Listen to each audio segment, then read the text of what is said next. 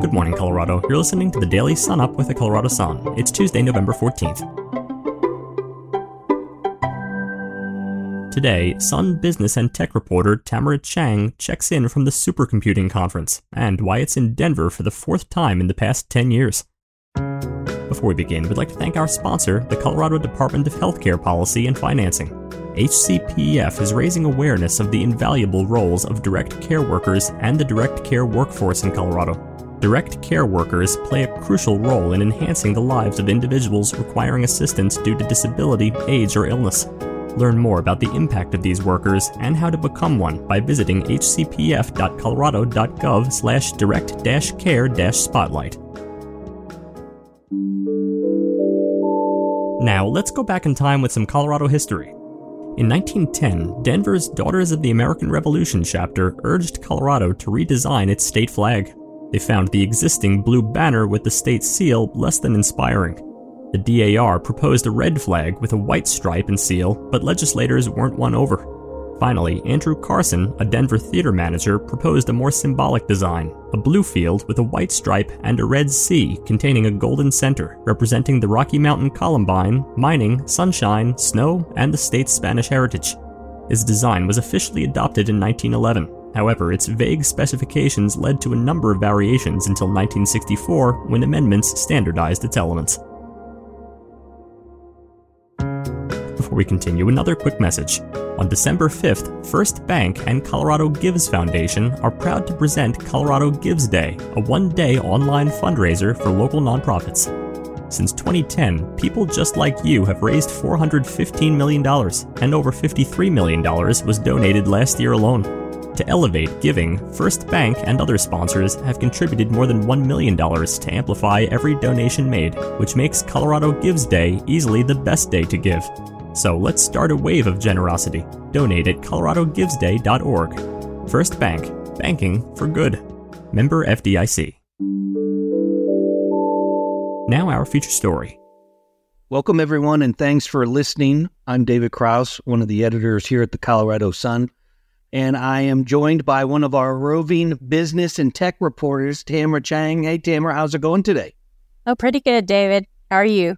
I'm doing great. So, for our listeners today, this is, we were recording this on Monday afternoon, and you found a little nook somewhere. You're inside the massive Denver Convention Center after getting kind of a preview of the annual Supercomputing Conference that is taking over downtown Denver this week. Tamara, you wrote about it on coloradosun.com on Monday. But tell our listeners what you found out in your preview down there today and what's kind of going on this week.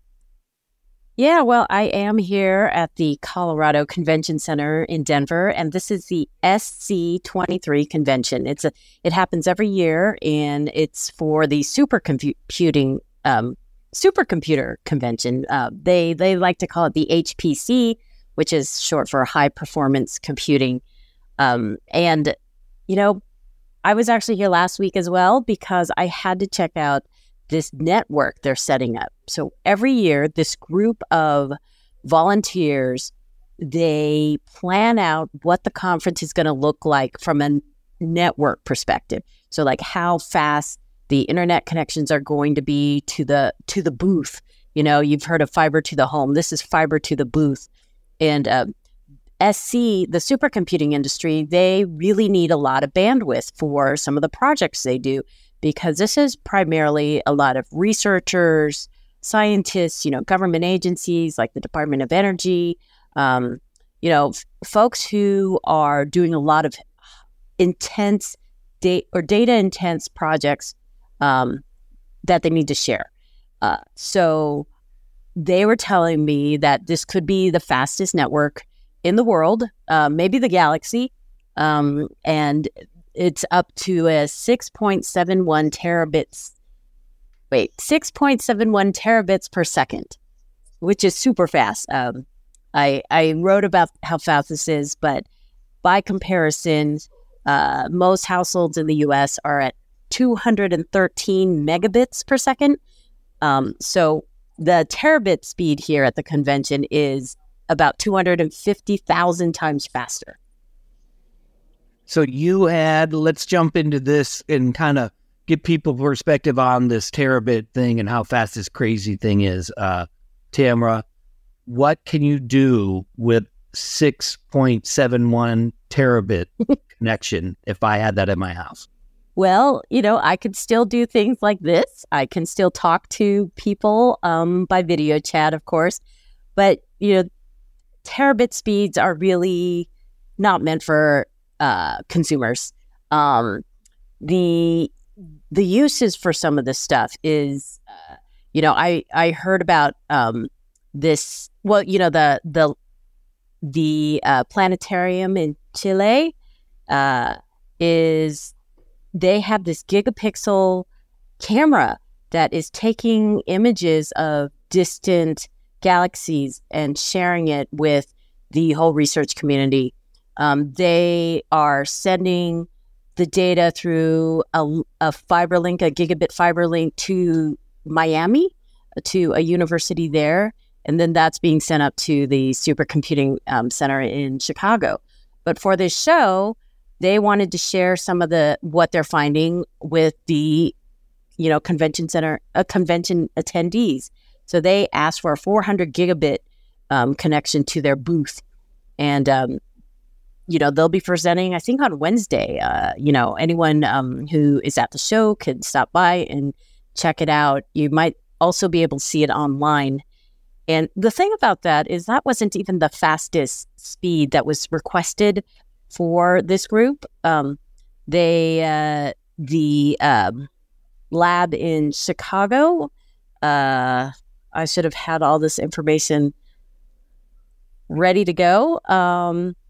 But the Starlight, it's an advanced networking hub. It's, located near at Northwestern University and near Chicago. They asked for a 1.2 terabits per second connection to their booth. So the reason why this convention has this brag for 6.71 terabits is because of all the requests they got from all the researchers. They add them all up. They then they decide, okay, how much bandwidth do we need coming into the convention center in Denver? Then they have to go find out, okay, who can provide this internet?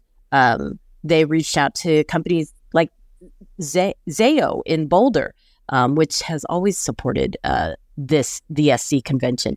Then they also got a lot of vendors to donate hardware to make sure that they can not only provide those terabit speeds, but also provide like the latest Wi-Fi technology for conference attendees. So I'm actually talking on Wi-Fi, a Wi-Fi connection that's 6E. It's one of the latest connections. And actually, I don't know if I'm on that connection because I am on an iPhone. And I know iPhones have Wi-Fi 6, but I'm not sure if they're on Wi-Fi 6E, or at least I don't know if my phone is.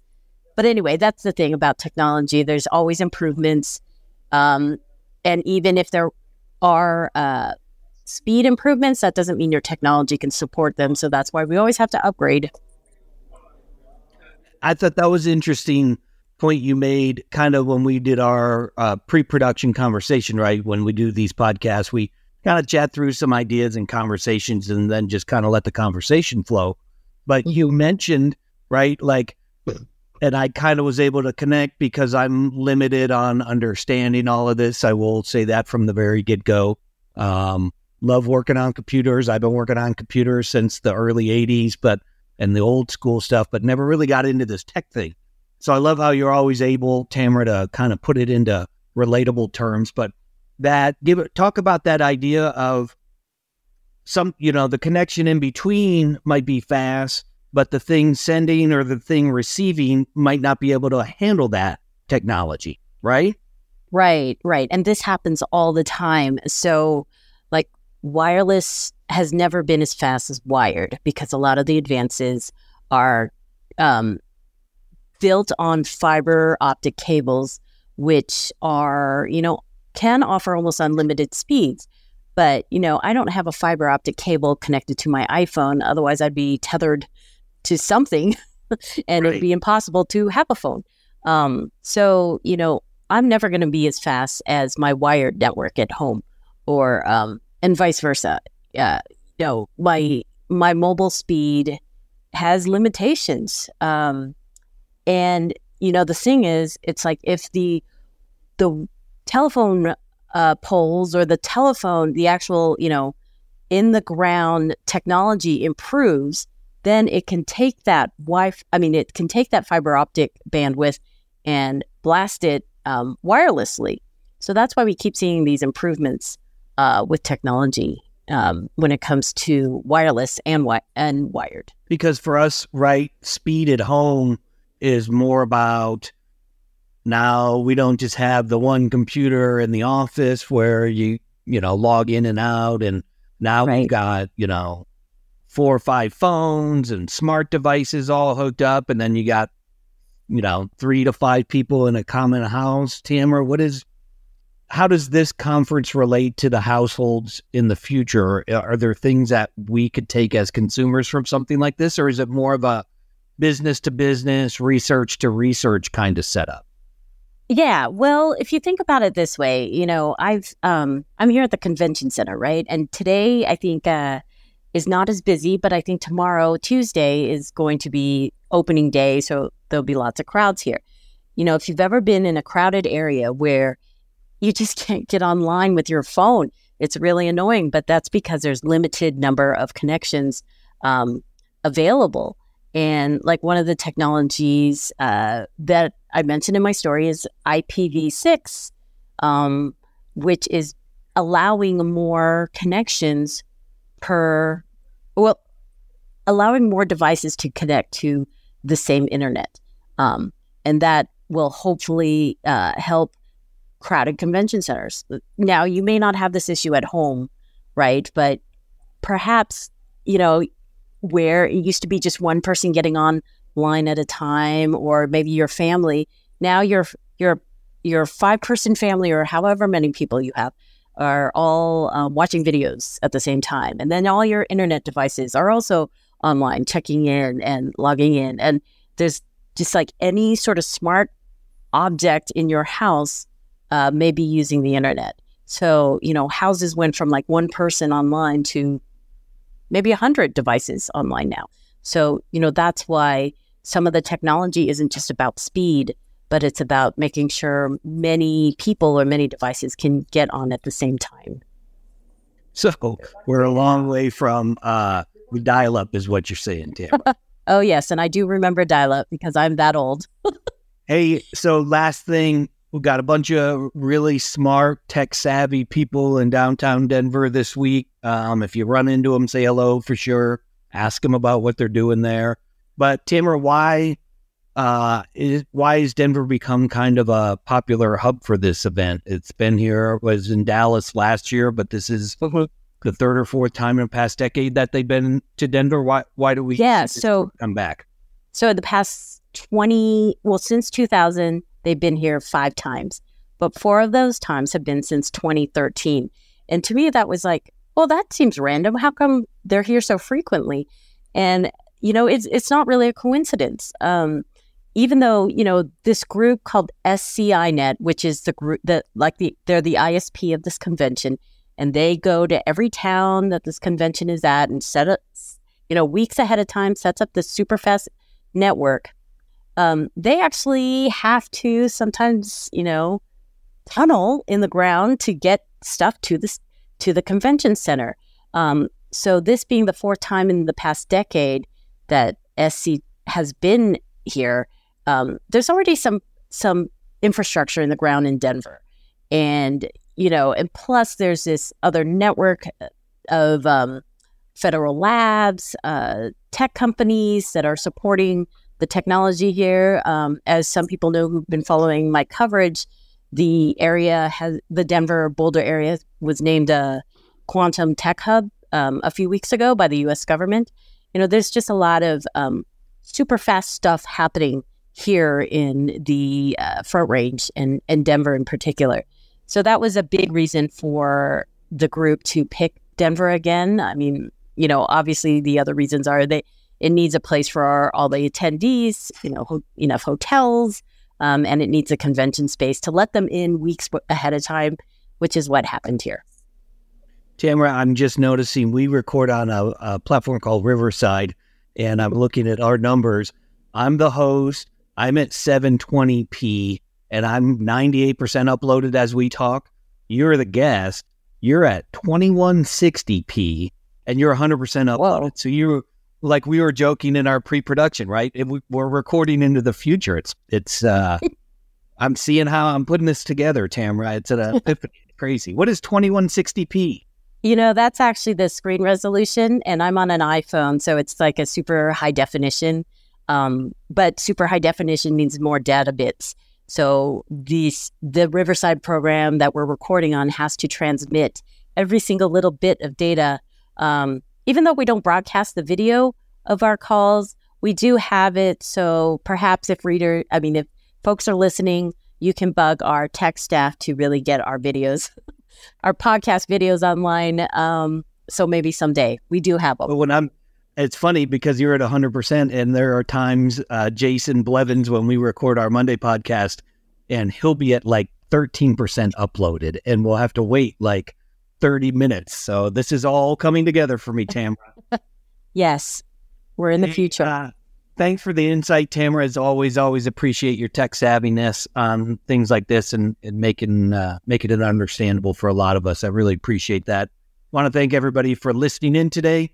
If you want to read more business news around Colorado, read more about this conference, you can go to coloradosun.com and click on the business tab up at the top. And also, I encourage you, as we do weekly, go to coloradosun.com/working, and you can sign up there for Tamara's free weekly What's Working newsletter. Comes out every Saturday, gives you something to peek at over the weekend, but nothing too crazy. Tamara, have a great week. You too. Thanks for listening, everyone. You can read more at coloradosun.com. Finally, here are a few stories that you should know about today. A migrant crisis that has led thousands of people to seek refuge in Denver is also prompting humanitarian concerns in the high country town of Carbondale. Nonprofits and Pitkin County officials are trying to find long-term shelter for a group of 80 Venezuelan migrants who formed a large camp along the Roaring Fork River. Most came to Colorado by bus from the Mexico-Texas border. They stayed in Denver for a while, but moved on to Carbondale seeking better-paying work. The town has no homeless shelter, and the closest one in Aspen has 18 spots, all full. A nonprofit group is providing the migrants with temporary shelter this week, while the search for permanent lodging continues. The Colorado School of Mines is teaming up with Shriver Space Force Base to search for ways to break down forever chemicals that have tainted water and soil near hundreds of military sites across the country. Researchers from the Golden-based university are among several teams of scientists who will try different methods to treat barrels of PFAS-laden soil at the base and gauge whether any could lead to a process to eliminate the chemical. The EPA says consumption of PFAS has been linked to increased risk of cancer and birth defects, among other dangers. The chemical is used in non-stick cookware, waterproof jackets, firefighting foam, and many other products, and is leached into drinking water sources in multiple Colorado communities. A Colorado Sun series documenting the high cost of Colorado found the expense of eating out at a restaurant is up nearly 30% from 2020, and the bill for a typical hamburger at a dine-in burger joint has risen to $15. Restaurateurs blame rising labor costs and across-the-board hikes in what they pay for ingredients.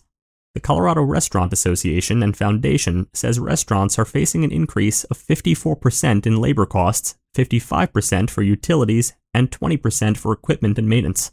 The price of beef is up 43%, cheese is up 79%, and lettuce is up 85%. Learn more about the reporting project at coloradosun.com. For more information on all of these stories, visit our website, coloradosun.com. And don't forget to tune in again next time. The Colorado Sun is nonpartisan and completely independent. We're always dedicated to telling the in-depth stories we need today more than ever. And the Sun is supported by readers and listeners like you. Right now, you can head to coloradosun.com and become a member, starting at $5 per month for a basic membership, and if you bump it up to $20 per month, you'll get access to our exclusive Politics and Outdoors newsletters. Thanks for starting your morning with us, and don't forget to tune in again tomorrow.